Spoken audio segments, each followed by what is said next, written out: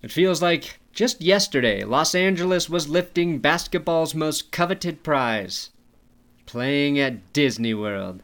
Since then, we have introduced a new class of professional basketball players through the draft and seen a few marquee names switch teams. Luckily for us sports fans, DraftKings Sportsbook, America's top-rated sportsbook app, is here to kick off the 2021 basketball season with a no-brainer for all customers, new and existing. If you haven't tried DraftKings Sportsbook yet, head to the App Store now because you don't want to miss this. To celebrate the return of basketball, DraftKings Sportsbook is giving you a plus 75 point spread on the team of your choice on opening night. That's right, all you have to do is bet on any opening night game, and if your team doesn't lose by more than 75 points, you will double your money. Luckily, no NBA team is called the Jets. This Saturday, there will be an endless amount of action to get in on, so don't wait. Head to the App Store now. DraftKings, it's safe, reliable, and secure, making it easy for you to deposit and withdraw your money at your convenience. So, download the top-rated DraftKings Sportsbook app now and use promo code DNVR when you sign up to get a plus 75 point spread on opening night for a shot to double your money. That's code DNVR to get a shot at doubling your money on opening night for a limited time, only at DraftKings Sportsbook. You must be 21 or older. This is for Colorado only. Restrictions apply. See DraftKings.com/sportsbook for details. Gambling problem? Call 1-800-522-4700. Welcome to That's Good Sports. I'm Brandon. Nobody circles. And I forgot to finish the joke. Will forgot to finish writing the joke. I saw that, then I forgot to finish writing the joke, and here we are. I'm Brandon, no middle name, Perna, this close to burning the fuck out. But why are you here? Oh yeah, we're gonna break down the Broncos' Week 15 matchup against the Bills here in Denver. I'm not conflicted in this game, but I've always seen the Bills like a second team. For instance, if the Broncos were sold to Jeff Bezos and he liquidated the whole team and turned Mile High into an Amazon death campus, then I would probably become a Bills fan. I admire the passion of their fans, the resiliency. If you bring a table to the Bills game and it doesn't break, you're a pussy. The disorderliness, everything. And I always loved Thurman Thomas. It just seems like a great time being a Bills fan, minus just about every game between 1999 and 2017. But that's okay, because they're a win on Saturday and a Dolphins loss away from clinching the AFC East for the first time since 1995.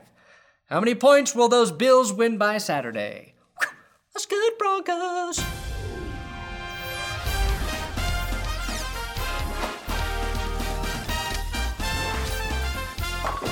I hope you didn't have plans this weekend because we're playing Saturday football. Not like I had anything to do, so it's fine. The 5-8 Broncos are hosting the 10-3 Bills. These teams played last year and it was a lopsided Bills victory. Josh Allen and the Bills beat Brandon Allen and the Broncos 20-3. That was the game that made Denver realize they had no choice but to get the ball rolling and start Drew Lock for the rest of the season. And now the last 3 games of this season should tell us what they do with Lock next season. So let's start there in evaluating these two quarterbacks. I'm really starting to hate anytime the Broncos play the Bills now because it's always accompanied by a bunch of revisionist history. In 2018, people were lining up around the block, getting ready to make fun of the Broncos if they drafted Josh Allen. Ha ha ha ha ha! Another tall white quarterback John Elway wants to fornicate with. Hilarious and extremely original. Obviously, Denver took Bradley Chubb and the Bills took Josh Allen, and now John Elway is an idiot for not taking Josh Allen, the obvious pick at the time. All that shit-talking will die down, though, if Drew Lock strings another good game together. We know what he did last week, a perfect 4 tutties and no pickies against the Panties. It looked like the sweet nothings that Brett Rippon was whispering in his ears finally paid off, and Lock started to check the ball down. When he wasn't checking down, he was going long bombs away and connecting for really the first time this season, which is encouraging. He finished with an insane 10.4 yards per attempt. That's probably a bit higher than you want on a week-to-week basis for your quarterback, as guys like Aaron Rodgers, Patrick Mahomes, and yes, Josh Allen average high 7s to low 9s. Now don't get me wrong, if KJ Hamler wants to score 2 40-yard touchdowns every week and Troy Fumagalli wants to turn a screen pass into a big game because he turned on the afterburners, I'll take it. My point is, Josh Allen started to really develop and play better when he became efficient with his short and mid-range throws. That's what we want Locke to do. My other point, Pro Football Focus can go themselves. In a game where Locke had a passer rating of 149.5, they somehow graded him at a 74.4 in their passing metrics. They also gave him a low score of 21 in fumbling because he fumbled once while getting blasted in the face by Jeremy Chin. By comparison, Daniel Jones fumbled 3 times, lost one of those, and was graded just 4 points lower. Okay, on the other side, Josh Allen. He is quietly a top 5 MVP candidate. He really worked on his mechanics the last 2 years. Usually your mechanics work on your shit, but you get what I'm saying. And he went from a 52% passer to a 58% passer to where he's at now, a 68% passer. Next year he'll be 78, then 88, then 0 because he retires early like Andrew Luck. Sorry, Bills Mafia, but the real Mafia is why he has to retire early. Now, he's not running any less, but he's averaging about a yard less than he did last season. Still, 28 touchdowns through the air and 6 on the ground.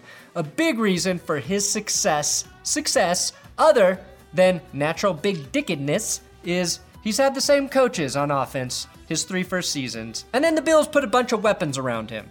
Locke, I now think, has those weapons, and maybe some continuity with Pat Shurmur, even though I still hate him, might pay off. Josh Allen, though, is really encouraging because his progress is exactly what I'm praying happens with Drew Lock.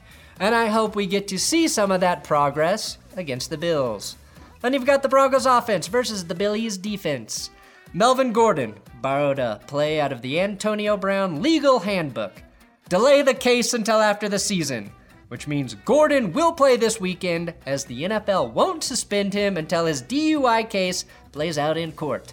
That's a big thing for the offense considering he's been averaging 7 yards per carry the last 3 games that include a quarterback. I'm glad that's a caveat I have to keep making. Thank you, NFL. In every Bills loss this season, though, they have been smoked in the run game, which is why I hope Denver stays committed to the run no matter how this game plays out. KJ Hamler was the breakout star for Denver last week, catching those 2 long bombs that I mentioned earlier that were the difference in the game. I think Denver's top 3 wide receivers are a good match for Buffalo's top 3 corners, Tre'Davious White, Levi Wallace, and Taron Johnson, who pick-sixed Big Ben last week and somehow cleared concussion protocol on a short week. And then you've got Josh Norman, who passed away against the Tennessee Titans earlier this season. If Buffalo brings a shovel, maybe they can trench down the 6 feet needed to unearth Josh Norman and resurrect him like Saved by the Bell. I'd say the weakness on this Bills defense is that they don't have a dominant pass rusher and they're not great against the run. Now, they're not bad about middle of the road, but you'd figure that with how good their defense has been, they'd be better than 14th in the league in sacks per game. There's just not really that one guy on that defensive front that scares you. But a few guys like Jerry Hughes and AJ Klein picking up his game that are hovering around 4 or 5 sacks apiece. The Broncos have pass blocked well, even last week with 3 starters out. This week, they'll get back Garrett Bowles, who's gone 481 straight snaps without giving up a sack, the most by a tackle this season. But if there's a difference maker for the Bills, it might be linebacker Matt Milano and pass coverage. Say Drew Lock doesn't see him, throws a short pass he thinks going to Noah Fant, and Milano picks it off. Broncos defense versus Bills offense. I already touched on Josh Allen, but it should be noted how good his wide receivers are this season.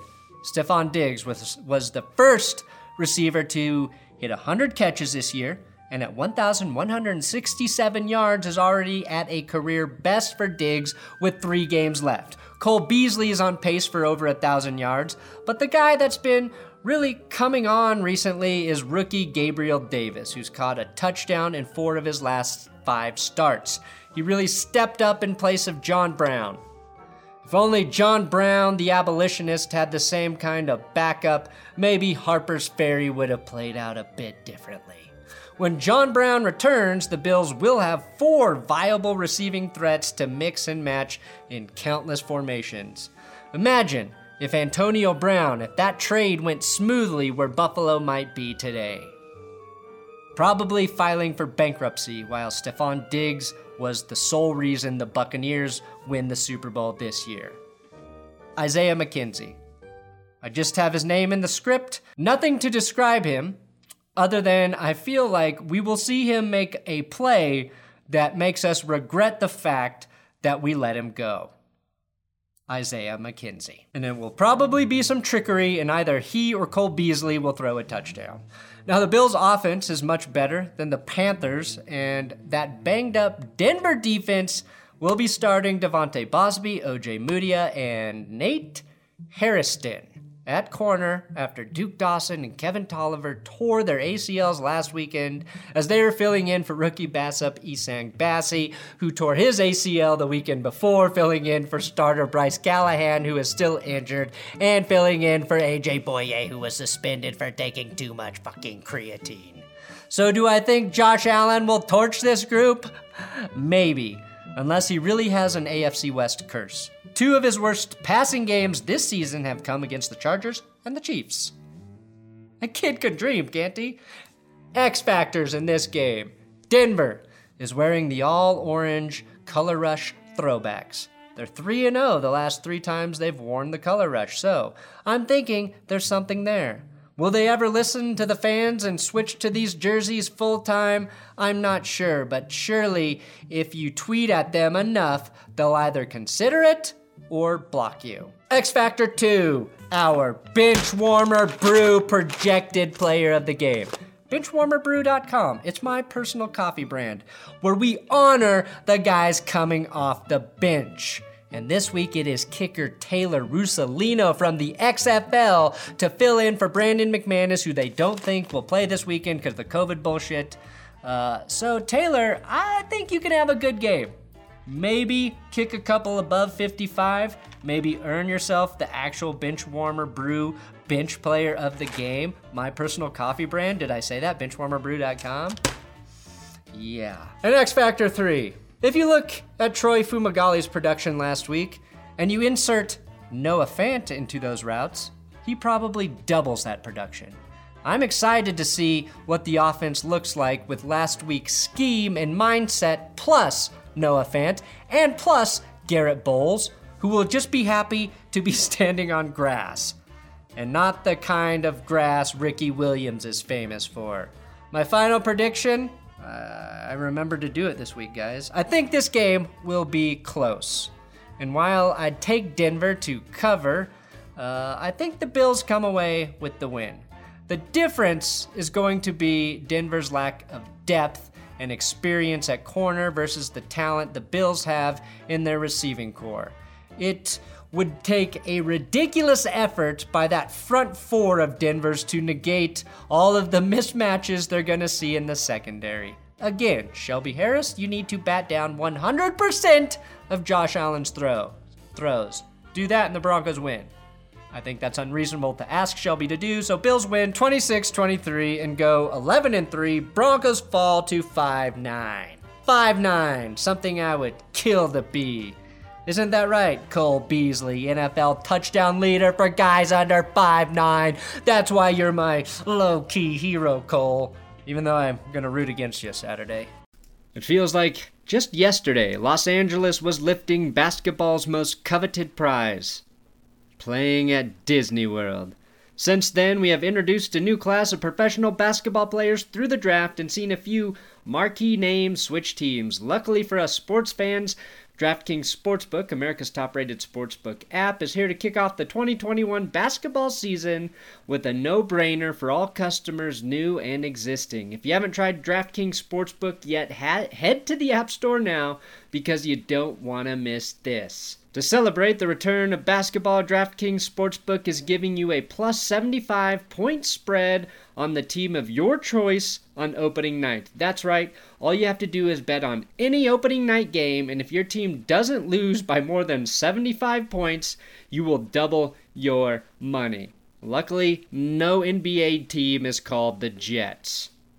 This Saturday, there will be an endless amount of action to get in on, so don't wait. Head to the App Store now. DraftKings, it's safe, reliable, and secure, making it easy for you to deposit and withdraw your money at your convenience. So download the top-rated DraftKings Sportsbook app now and use promo code DNVR when you sign up to get a plus 75 point spread on opening night for a shot to double your money.